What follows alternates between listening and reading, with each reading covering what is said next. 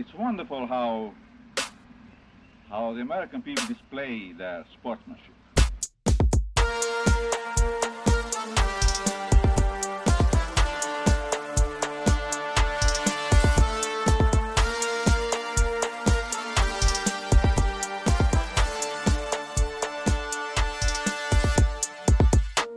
Welcome to the Often Daunted podcast with me, Burke White, where we stand with our favorite MLB team, the Guardians, Captain Jose Ramirez, who absolutely didn't start the fight, but he did proceed to baptize Tim Anderson to the Shadow Realm, and I hope Tim Anderson can come back a better ball player out there for the sake of all my Sox fans out there. Seems like he's really driving them crazy as of late, and Jose Ramirez sent a message on behalf of Sox fans everywhere. Now, on to some national news for you.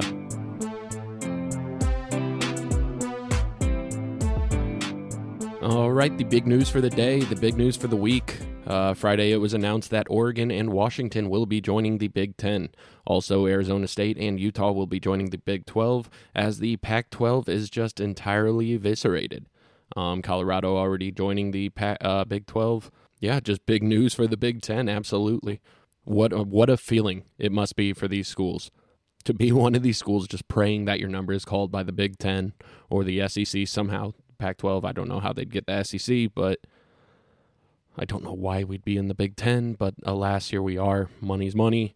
We're going to be playing games in California. We're going to be playing games in Washington, and now we're going to be playing games in Oregon. All that is still left of the sinking ship that is the Pac-12 would be Cal, Oregon State, Stanford, and Washington State, all of which I have to believe would be chomping at the bit at an opportunity to join either the Big Ten or the SEC. Probably even the Big 12, yeah. Big 12 is, just by keeping up and competing, they're making themselves a pretty nice little conference. Pretty great conference right there. Looks like all four teams will be set to join the conference in August of 2024, as that is right in line with the end of the Pac-12 contract. And as for what this means to the prestige of Big Ten basketball, I mean, UCLA's a big-ass get. We'll take the others as well, but I wanted to provide a little insight on the history of these four programs, the basketball side of things, and that's what I wanted to do for like my big segment after the break in this one. I just wanted to dive into the four teams, USC, UCLA, Washington, and Oregon, and just look a little at their all-time history in basketball, and provide just 5 players from each program to give you a sense of the basketball they've watched for their entirety, because these are new programs to us. These are going to be new rivalries that will inevitably come up, because that's what happens when you face teams again and again and again. You play in meaningful games that eventually... It creates storylines organically. You can say the distance will be a problem, but by having to play enough teams you inevitably have bad blood. And that's how rivalries are formed, and I welcome that in the Big Ten. On the basketball side, we'll get into more of that after the break down the line of this episode. Thank you for sticking in with the Often Daunted podcast. It is me, Burke White, recording here each week in the off season, just putting out an episode. Wanted to provide a little bit of Indiana Hoosier basketball content for anybody who is craving it, as I am myself.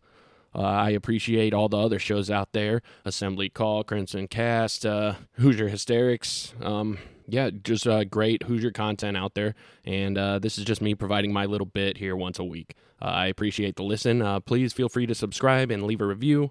Reach out to me at Often Daunted on all socials. Thank you so much. That was my little pitch here in the beginning of this episode, so we'll continue on discussing that Big Ten expansion. I understand how this change could be scary to many. 4 teams added in the 2024 year. That's quite an adjustment. There will absolutely be good and bad that comes with this. Championships are going to be few and farther between, because there is going to be that much more competition now. Because these teams will be able to compete with the likes of the Big Ten, because they wouldn't have gotten the invite if they couldn't. We aren't going to be going out and signing, like Ball State isn't joining the Big Ten tomorrow. No offense to our Ball State, our coworkers out there. Love Funcy. There is the idea of what does in exchange with the California fan base now look like with Indiana? Like us Midwesterners, we all kind of have our little flavor with what we're bringing to the trash talk game. We take each other's punches. We know how to dish it. We know each other's language at this point, and it's just interesting to see when we get some West Coast flavor in here, how the dialogue is going to go. If these fan bases, the fact that they are invited into the Big Ten, I just hope that they come in with like a fervent pride for the Big Ten, because you better not have any Pac-12 pride now. Guess what? The Pac-12 is dead. It's a sham. It is done for. You are now the Big Ten. Wear it with pride. I don't want any of them begrudging. Now we got to play the Midwest. No. Like, you get to play the Midwest. You're welcome for saving your ass. They were on a sinking ship, and they got to live. Buy in and look to build some rivalries and mix it up with some of us Midwesterners and Maryland and Rutgers. And, of course, I prescribe to the idea that rivalries will naturally happen. As meaningful games are continuously won or lost by either side amongst frequent foes, it is bound to happen. Organically, rivalries will spring up. Just a little bit more on this. I just wanted to take this moment to speak to the United States railroad system. I believe that this agreement has shed a light for me personally on just the necessity for an updated rail system here in the great United States of America. Rail travel's the shit. If I'm riding, I'd rather be riding on rails. Imagine a Big Ten train to take you to LA Memorial Coliseum. However we get those fast trains that we can also move and party on. You know those trains. A Big Ten train just taking whoever plays at USC, whoever plays at LA Memorial Coliseum that week. Just train up the fan base and have a time of it. Make the Cali trip an event for Hoosier fans. Yeah, that was me just pleading for a better rail system. Hopefully our Boilermakers can get on that. Like that quit going to space, guys. Do cool shit like that, Elon. Update the rail system. We'll discuss the 4 teams basketball programs that will be joining us in August of 2024 later in this episode. But on to some more national news. As Wednesday, it was announced former Iowa basketball player Aaron Eulis has been accused of making approximately 1,850 sporting... I read that all crazy. 1,850 sports wagers. That includes more than 430 bets on NCAA football and basketball games, including at least one Iowa football game. And thanks to Tyler Talkman for sharing that to where I saw it. He gambled while at Iowa, and Aaron Eulis just transferred to Nebraska this offseason. Former Iowa and current Nebraska guard Aaron Eulis allegedly placed those bets worth $35,000, and this was joining just among other Iowa and Iowa State athletes in the ongoing betting investigation. We may potentially see more names to come. I honestly am curious if he could potentially lose permanent college eligibility over this. $35,000, that's quite a bit. Over 18, that's a lot of bets. Yeah, he bet on his own team. He bet on Iowa football when he can talk to those guys. He knows what's going on. That's a little shady. Yeah, while this is all going down, Aaron this last week did not play with the Huskers in their exhibition series in Spain, but he has continued to practice with the team. Hoiberg said while in Spain, "The thing that we need to do right now is make sure that we help Aaron as best as we can throughout this process and see where it goes. Listen, it's a great group of kids, and they're going to rally around Aaron and see what happens with it." Which, that's all you can say really about it right now. I can't imagine it ends well for him. With all the information that the public already has, unless there is something juicy in the details that that headline drastically overlooks of 1,850 bets worth $3,000 or $35,000, including games involving Iowa. Yeah, this does not look to bode well for Aaron Eulis. Why do I say Eulis? This last week, kind of by surprise, at least surprise to me, Northwestern's Boo Buie is said to now be recovering from surgery on his right hand. Overall, sounds like it came as a surprise to fans, but he should be good and is expected, quote unquote, expected to be back for the start of practice in the fall. It's bad Northwestern news for all those Northwestern fans out there, but it's not the worst Northwestern news this week, month. Hey, there you go. Some local Big Ten news for you if you are one of my Fort Wayne listeners out here. The Purdue Fort Wayne Dons, the Lady Dons, will be taking on Caitlin Clark in Iowa in the Gulf Coast Showcase in November. Paired off in the first round of the 18 tournament. That'll be, I'll tune in, absolutely. Love the Dons. Wouldn't mind seeing Caitlin Clark lose one to the Dons. I took my younger brother to his first IU basketball game, which was Indiana at IPFW Dons, and we all know how that one went. Just an incredible loss that may have made him a Purdue student now. So, hey, the Dons can do it. The Dons can shock the world. They have before. The Nebraska Cornhuskers added the second-best Ball State player to their roster, us getting the first in Peyton Sparks, as Nebraska adds sixth-year point guard Jaron Coleman. With Ball State last year, he had 14.3 points, 4.9 rebounds, and 3.8 assists per game. He shot the ball at a 35.2% clip from three-point range. And lastly, for news related to our Big Ten brethren out there, some news for our Big Ten brother Rutgers, as the Rutgers-Princeton rivalry is back on. Monday, November 6th, will mark the first meeting in a decade of Rutgers with their longest-running opponent. Princeton and Rutgers are among the colonial colleges, which are the 9 institutions of higher education founded during the colonial era before the American Revolution. Princeton, founded in 1746 as the College of New Jersey, and Rutgers, founded in 1766 as Queens College. I do love diving into a little bit of, giving you little bits of history here on the Often Daunted podcast. The all-time record amongst the two teams, Princeton leads the series 75-45 in 120 meetings, and the current win streak sits at 1 in Princeton's favor, having been played in 2013. All right, enough with the Big Ten news. Like I said before, a little bit down the episode, I will get into the basketball programs entering the Big Ten, a little bit of history on each. Just show you what they're bringing to the table, what prestige will be following the Western Wave, I guess. The prestige and lack thereof in some cases. But that'll be right after this Indiana news for you.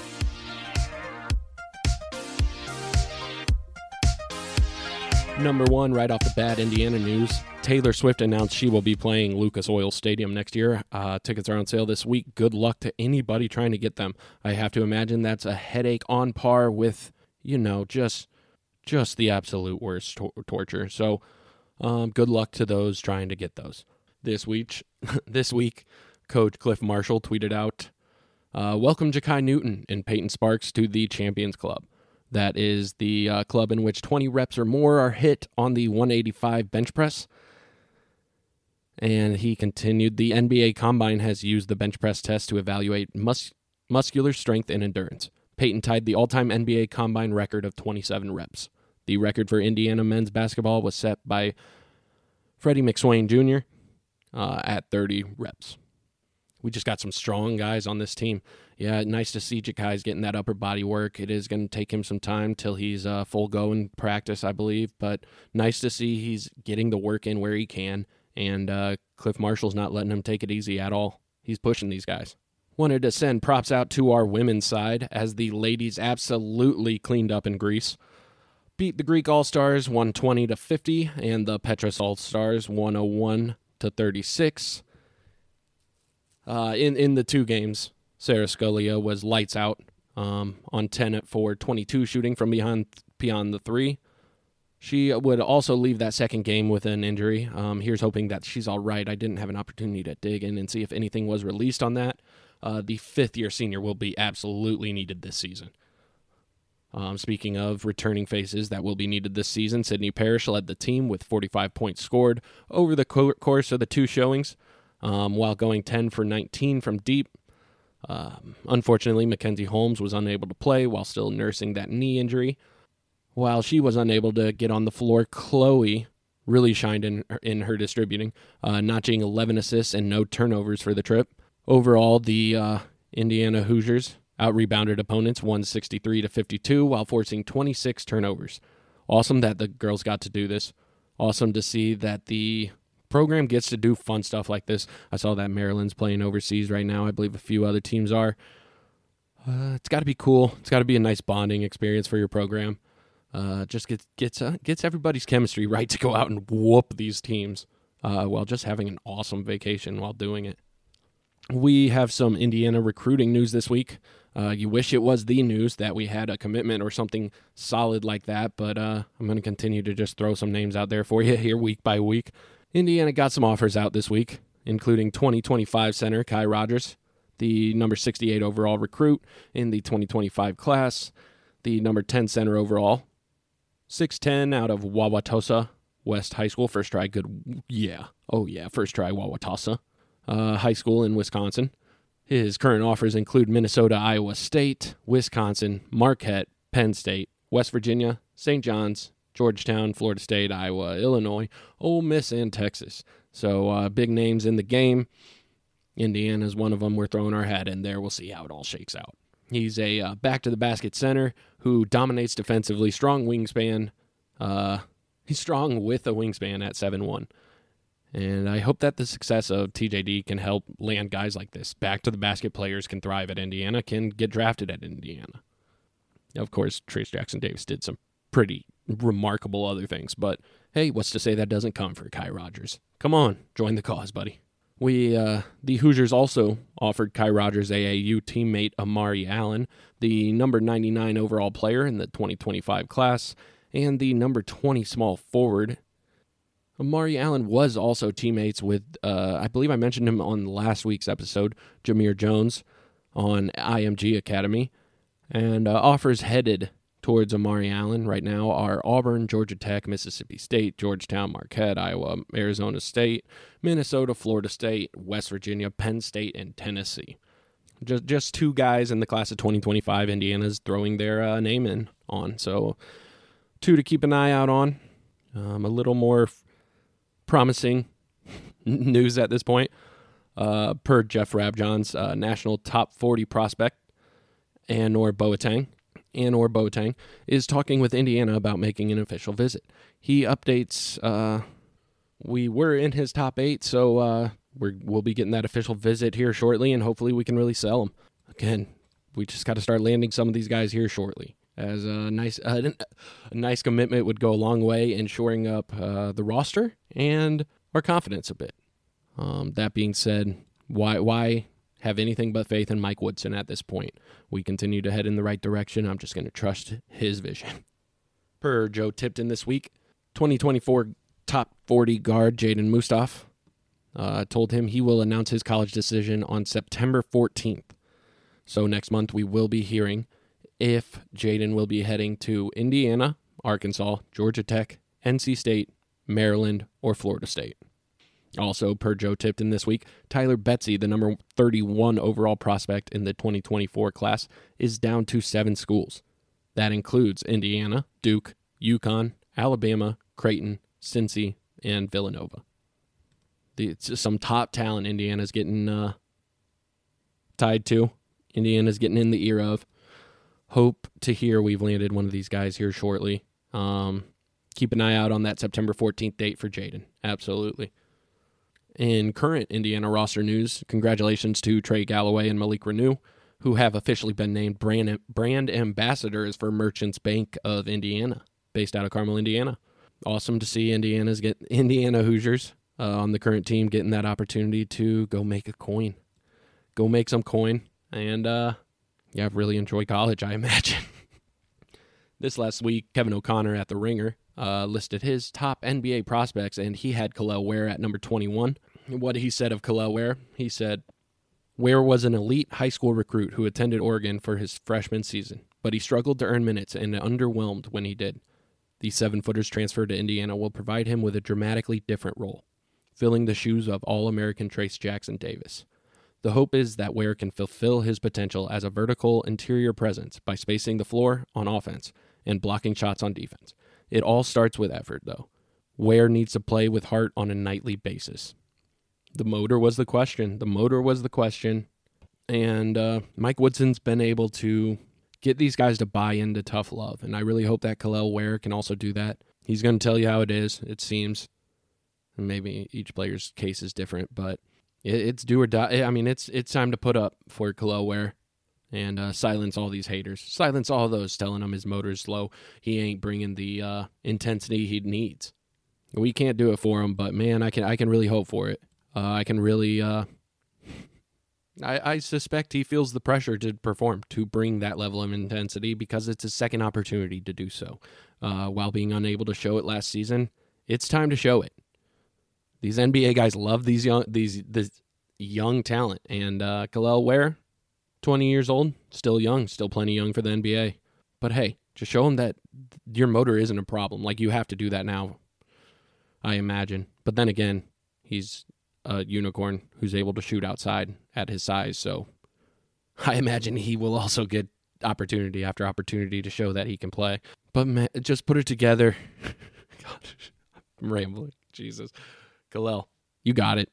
He's going to bring the intensity because there's a reason he's coming to Indiana. Hopefully he sees that Mike Woodson can bring something out of him. Or, you know what, for the better, hopefully he knows he can bring it out himself. Here's to Kel'el Ware, finding that and silencing guys like Kevin O'Connor. Telling him that he does need to play with heart on a nightly basis, as any player should. As I believe Mike Woodson is going to expect any player in Candy Stripes too. So what better program for Kel'el Ware to join to better himself than this Indiana Hoosier program? Just play with heart, please. That's all we need here. Pretty light on the Indiana Hoosier news side. Like I said, I wanted to present the 4 teams to join us in 2024. Just check out some notes on the history of each of the 4 newbies, and mention 5 players from each program to give you just a general sense of the basketball that they've been exposed to over their history or, lack thereof. That'll be all right after this word from our sponsor. The Often Daunted podcast is brought to you by you guys. I just wanted to take this moment and this advertising moment where, potentially if you wanted to contact me for advertising, it'd be at oftendaunted@gmail.com. But I just wanted to take this moment to thank you guys for giving me a listen each and every week. Giving me a subscribe if you have. It's been fun getting these out each week, and I can't thank you enough for taking the time out of your day just to hear me ramble on. Yeah, allowing me to get out what would otherwise just be pent-up frustration, just bottled and corked up until a new season's tip. So thank you so much for listening. Yeah, this episode goes out to all of you guys. Thank you. All right, so introducing each of these 4 basketball programs into the Big Ten. We are talking UCLA. We are talking USC. We are talking Washington, and we are talking Oregon. Just wanted to provide a little bit of the, notes on each, a little bit of history on each, and 5 players from each to give you a sense of the basketball that they've gotten to watch throughout their history. So without further ado, let's start with, the unquestioned blue blood that gets to join the fray, UCLA. Currently under Mick Cronin, and playing in the Pauley Pavilion, which has a capacity of 13,800. They sat at 31-6 last season. The all-time UCLA record currently sits at 1,989 to 892 all-time in their 104-season history. Yes, you guys, we are going to be talking big numbers. We're just having fun here in the off-season. There's nothing pressing to talk about with so much time between now and tip. So let's just spin a yarn. Let's just go down. Let's just go through some notes on our new competition, our new recurring competition. In that 104-year history, UCLA owns records on records in college basketball. They own 11 NCAA titles, 10 of those being in 12 years under John Wooden. They have 7 consecutive NCAA titles, which is a record, between 1967 and 1973. They have 13 NCAA title game appearances, which is a record. They have 10 consecutive Final Four appearances from 1967 to 1976, which is a record. They have 25 Final Four wins, which is a record. They have 38 NCAA tournament winning streak, 38-game NCAA tournament winning streak from 1964 to 1974, which is a record. They have 134 weeks ranked number 1 in the AP Top 25 poll, which is a record. They have 54 consecutive winning seasons from 1949 to 2002, which is a record. They have 88 games. They had an 88 game men's regular season winning streak from the years 1971 to 1974. They also had 4 undefeated seasons, including that time in the years 1964, 1967, 72, and 73. All time against the Hoosiers, the UCLA Bruins currently sit at 6-3, with the last matchup being a 54-49 UCLA victory in 2007. Wanted to go ahead and shout out a few players from each program, and this would be my UCLA all-time 5. Gail Goodrich, point guard. Point guard Gail Goodrich was a key player in establishing UCLA's dynasty under John Wooden, leading the Bruins in scoring in 1964 and 1965. He was part of the first perfect season in 1964, in which the Bruins went 30-0. And he also led them to their first NCAA championship in school history. In that 1964 season, he averaged 21.5 points per game. The following season with 24.8. Both of these seasons, Goodrich was named an NCAA All-Tournament team member, and that senior year he was honored as an All-American. In his final game for the UCLA Bruins, Goodrich led UCLA with 42 points in a winning performance in the NCAA championship game against Michigan. Against Michigan. There you go. You have some Big Ten history right there. And that was them beating Michigan in 1965. Goodrich's number is retired now, number 25. Second player from UCLA to mention, just wanted to shout out Reggie Miller. He is second all-time in both average points scored in a single season and most career 30-point games. He ranks third all-time in the scoring list with 2,095 points. That is a 17.2 points per game average. He also holds the individual season records of most league points scored and the highest league scoring average of 27.8 points per game in 1986. He never really found great team success while at UCLA, but undoubtedly just a name to mention because he just the impact he's had on basketball as a whole. Third guy I wanted to mention for UCLA was Don McClain. I used to listen to Petros and Money back when the podcast content out there was limited, and he was a frequent guest. Just a great student of the game, an absolute UCLA legend. Started as a freshman and averaged 18.6 points, 7.5 rebounds per game. He went on to average 20.5 points per game that was his sophomore season. The junior season, he followed up with 23 points per game. Don McClain is currently the all-time leading scorer in UCLA basketball history with 2,608 points, and he lays claim to a plethora of other UCLA records, including most career free throws made at 711, most career league points made at 1,486, most points averaged by a freshman at 18.6, most career 20-point games at 68, and most career double-figure scoring games at 123, in which he had 68 straight, sorry. And while that would be enough to make you the absolute legend at any other school, the other two names I wanted to mention on this list, just absolute legends. Bill Walton, now a Big Ten alumni. Bill Walton, one of the best all-around centers to play. In the 1972 and 1973 seasons while at UCLA, Walton led the teams that combined a 60-0 record, winning the NCAA championship in both of those years. In his time at UCLA, he would be the Naismith College Basketball Player of the Year from 1972, 1973, and 1974. He would be the USBWA College Player of the Year in 1972, 73, and 74. He would be a first-team All-American in 1972, 73, and 74. And he would be the most outstanding player in the NCAA tournament in 1972 and 1973. His all-time UCLA records include most career rebounds at 1,370, second highest field goal percentage at .651, third highest career scoring average at 20.3 points per game, most rebounds in a season at 506. And on that, Walton had 27 rebounds in a game twice. It's just reasons like this that his number 32 is retired at UCLA now. One number higher, number 33, also retired at UCLA, and that is for the last player I wanted to mention, which is Lou Alcindor. In other words, Kareem Abdul-Jabbar, Player of the Year in 1967 and 1969, first-team All-American in 1967, 1968, and 1969. Most outstanding player in the NCAA tournament, 1967 through 69. Naismith College Basketball Player of the Year, 1969. He was the first to win this award.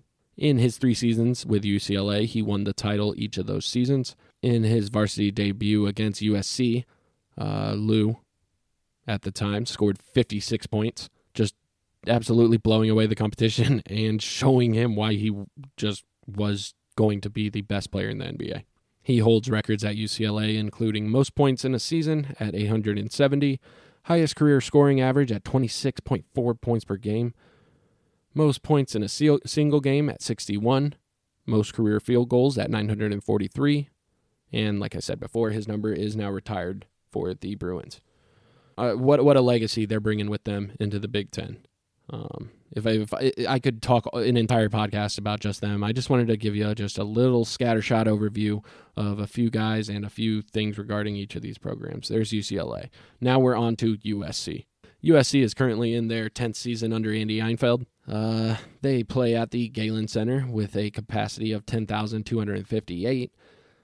After having a 22-11 record last season, the USC Trojans' all-time record was brought to 1,500. Whoa, pretty even. And 1,097 all-time. The USC Trojans basketball program lays claim to 25 All-Americans, 14 league championships, 1 conference tournament title, 16 NCAA tournament appearances, 5 Sweet 16 appearances, 4 Elite 8 appearances, and 2 Final Four appearances. The last of these Final Four appearances being in 1954, so don't feel too bad, Purdue. You got misery coming in as well. All time, the USC Trojans are 1-1 against the Hoosiers. You cannot wax poetic about USC basketball like one possibly could about UCLA. That is the difference between a blue blood and everything else that we're getting in this expansion. On to that, let's talk about their starting 5. They have some old guys. You have like Alex Hannum is one of their historical figures. Alex Hannum was first team All-Pacific Coast Conference for USC in 1948. He's just a name that I've seen around because he's just a historical figure for them. They didn't have a lot to really hang their hat on back in the day. So shout out to Alex Hannum, first team All-Pacific Coast Conference in 1948. They have Evan Mobley, who we're talking history here, 2020 to 2021. He's been one of their best players in history, if you ask me, as the 7-foot, just 210 monster, who in his 1 season at USC, he led the Trojans to the Elite 8 and kind of stopped them being such a joke. 16.4 points per game in that season, 8.7 rebounds, also racking up 2.4 assists per game. Just an absolutely impressive player in his time for the Trojans. Next up for the USC Trojans players to mention, we have Harold Miner, a guard from the years 1989 to 1992. Averaged 26.3 points in his final season in 1992. It was on the back of this just stellar output that the USC Trojans were able to have its highest NCAA tournament seed ever at number 2. We're also going to be mentioning another historical figure in the USC pantheon, as we have Bill Sherman, guard, who played for USC from 1946 to 1950. He had balled with Bob Cousy in the NBA, and he is really known for his impact on the NBA, as he was a 4-time NBA champion, a 8-time NBA All-Star, a 4-time All-NBA first-team player, a 3-time All-NBA second-team player, and he's had his number 21 retired by the Boston Celtics. In college, he was a consensus first-team All-American in 1950. He was a 2-time first-team All-Pacific Coast Conference player, and he had his number 11 retired by the USC Trojans. The last player I wanted to mention for the USC Trojans, headed into the Big Ten in August of 2024. That's why we're talking about this, folks. I wanted to mention O.J. Mayo, even though they probably would not want me to. He had 1 season with USC, and he was involved in their I think he was involved in the Reggie Bush investigation, but in his 1 season for USC, O.J. Mayo was big. He was a big deal on the national stage, like he really was. 20.7 points per game, 41% from behind the 3, 3.3 assists per game in that one season. He really did light up the stat sheet, and he made pretty spectacular plays. I would like to hear USC's fans' thoughts on him and his impact on the program. That being said, there's also DeMar DeRozan and Nikolai Vucevic, who both went to USC. Just a little bit on the Trojans joining the Big Ten. Now on to Oregon. Oregon now entering their 13th season under Dana Altman. The Ducks play their home games at Matthew Knight Arena, which has a capacity of 12,364, with a record of 21-15 last season. This brought the is it Oregon University or University of Oregon? Yeah, I need to know this kind of stuff now. All-time record up to 1,753 to 1,408. All-time against the Hoosiers, they are 0-3, with the last meeting being a 68-60 Hoosier victory in 1978. Yeah, a lot of bad blood with these teams, you guys. Jesus. But like I said, as we play them more and more, bad blood will naturally start to boil. One little piece of trivia for you regarding the history of this Oregon program. They won the first national championship to be recognized in 1939, this being their only Final Four appearance until 2017. Other than that one national title, they have 8 conference titles, 17 tournament appearances, 7 Elite Eights, and 11 All-Americans they can claim. Looking to throw out some of the names that, some of the players you could highlight on Ducks teams of old. We have Aaron Brooks, who in his 4 years between 03 and 07, he averaged 17.7 points. He was drafted by Houston with the 26th overall pick. You know Aaron Brooks. Other players, we have Ron Lee, the 6'4" forward, played for the University of Oregon between 1972 and 1976. Ron Lee is still the all-time leading scorer for the University of Oregon with 2,085 points in his 4 seasons of play. He ranks second in career assists with 572, first in field goals with 838, and fifth in free throws with 409. He was first-team All-Pac-8 in all 4 seasons with the Ducks, and made numerous All-American lists during his final 3 seasons. Lee was inducted to the Oregon Sports Hall of Fame in 1998. Ron Lee had went on to become the NBA Steals leader in 1978 after being picked 10th overall by the Phoenix Suns in the 1976 NBA draft. More recent Ducks to fly. We have Luke Ridnour. Took the Ducks to the tournament twice, including the Elite Eight. I said it like an Australian. Including the Elite Eight in 2002. He lays claim to the single season assist record for the University of Oregon with 218, and he set a conference record at 62 free throws made consecutively. Following his junior season and a Pac-10 Player of the Year season at that, in 2003, he went to the NBA where he was drafted by the Seattle Supersonics. There you go. 14th overall. 2 more Ducks for you. The next one being Peyton Pritchard, 2016 to 2020 guard. This guy lays claim to a lot for the Ducks. He has the all-time assist. He is the all-time assist leader with 659. He is second in career steals with 211. He is the 2020 Pac-12 Player of the Year, first-team All-American that year, and he was picked 26th by the Boston Celtics in the 2020 NBA draft. Peyton Pritchard, not even that old of a player. You guys know of him. I mean, for all that Pac-12 ball you've been watching, I guess. So I guess not. The last name in the record books for the University of Oregon, I wanted to mention Kel'el Ware, who currently sits at number 9 in Oregon history for blocks in a single season with 45. Just wanted to really take the time to shine a light on a Duck great. Now a Hoosier great. Let's go. Oh, God. This is trudging along. Yeah. Last one, Washington, guys. I promise we'll get out of here. 5 seasons under Mike Hopkins at this point. Their home games are currently played at Heck Edmondson Pavilion, which has a capacity of 10,000. The Huskies boast one Final Four appearance in 1953. This is 4 Elite Eights, last being that Final Four appearance in 1953. 7 Sweet 16s, last being in 2010.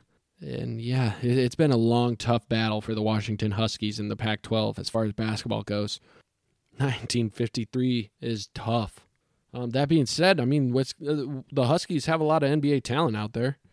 I wanted to mention a few guys.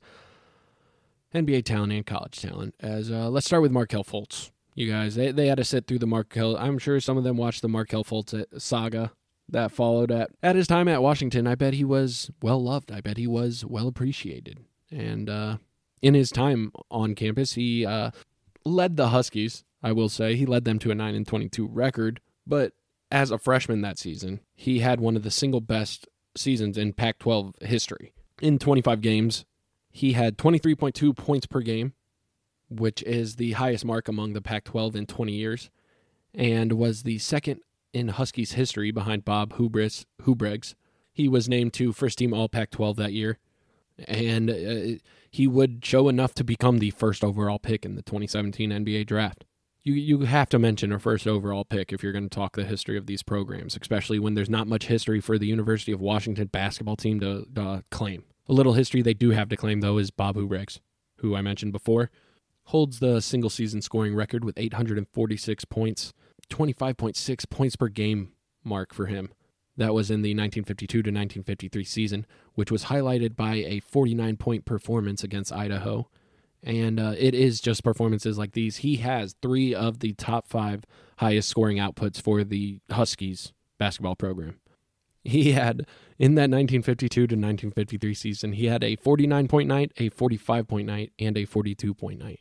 And I just really like to include him on this list because he is a Naismith Hall of Fame winner, but he is also a Fort Wayne Zollner Piston between the years 1954 to 1958.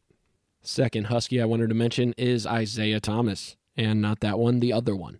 I wanted to mention the Celtic phenom Isaiah Thomas. As a true freshman, Isaiah Thomas averaged 15.5 points for the Huskies, 2.6 assists, and 3 rebounds. He was named the Pac-10 Freshman of the Year, and as a sophomore, he made sure those stats climbed as he averaged 6.9 points a game, 3.2 assists, and 3.9 rebounds, in which that season he was selected to the All-Pac-10. Following year, same story. And really put enough out there to declare for the NBA draft following his senior season. Foregoing his final year of college eligibility, he really put it out there. In his time, he was a AP Honorable Mention All-American in 2011, a 2-time first-team All-Pac-10 player, like I said, second-team All-Pac-10 in his freshman season. He was a 2-time Pac-10 tournament MVP in 2010 and 2011, and his number 2 is retired by the Washington Huskies. Another Husky to wear number 2, and part of the reason that I believe it is also retired, I believe these guys, it was retired on both their behalfs, is Nate Robinson, UW legend. Is it UW? 2-time first-team All-Pac-10 player in 2004, 2005, Pac-10 All-Freshman team in 2003. He was originally there on a football scholarship at cornerback. That being said, a freshman scoring 13 points per game on your basketball team that is there on a football scholarship is a nice asset to have back in those days. From there, he only got better and ended up foregoing his senior season, much like Isaiah would do in the years to come. And he would end up being drafted in the first round in this millennia, despite being 5'9", just an absolute boss. Nate Robinson's teammate, also a name to mention, is Brandon Roy, consensus first-team All-American in the year 2006, Pac-10 Player of the Year in 2006, first-team All-Pac-10 in 2006, and his number 3 is also retired by the Huskies. In his time in his 4 years at Washington, he scored 1,477 points. As a senior in 2005 to 2006, he averaged 20.2 points per game, scoring 20 or more points 19 times. He also led UW in assists per game at 4.1 and blocked shots 26 that season.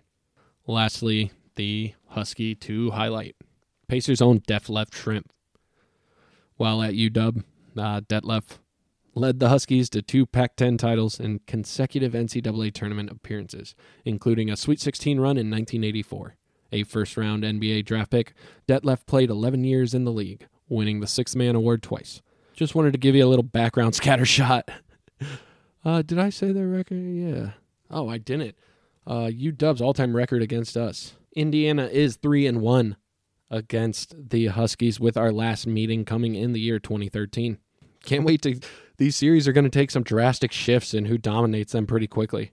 It's going to be fun to keep track of out of the gate. Thank you guys so much for listening. I'm going to give you a really quick... We've talked a little bit Big Ten history now that we're talking our West Coast initiates here. So I'm not going to get you with just the normal long Hoosier history hit. I just wanted to give you a little history dab, just a little taste, and just say that on this date in the year 1908, if you are listening to this on August 7th, the Fisher and Bradshaw Company of Delphi, Indiana, built the first school bus called the School Hack. It was a closed-body horse-drawn wagon. Hey. So while you aren't going to get your normal Hoosier history hit this week, there you go, a little bite-sized one for you. Thank you so much for listening to this episode of the Often Daunted podcast. I will be here next week, as I was last week, as I was the week before, as I was the week before. I don't miss them, so you can count on me to give you another episode here next week. So please feel free to subscribe if you like the show and want to feel free to reach out to me at Often Daunted on all socials. Wherever you are out there networking your socials, I'm there at Often Daunted. Feel free to reach out to me. Thank you so much. Have a great week, Hoosier fans. Take care of you and yours. God bless.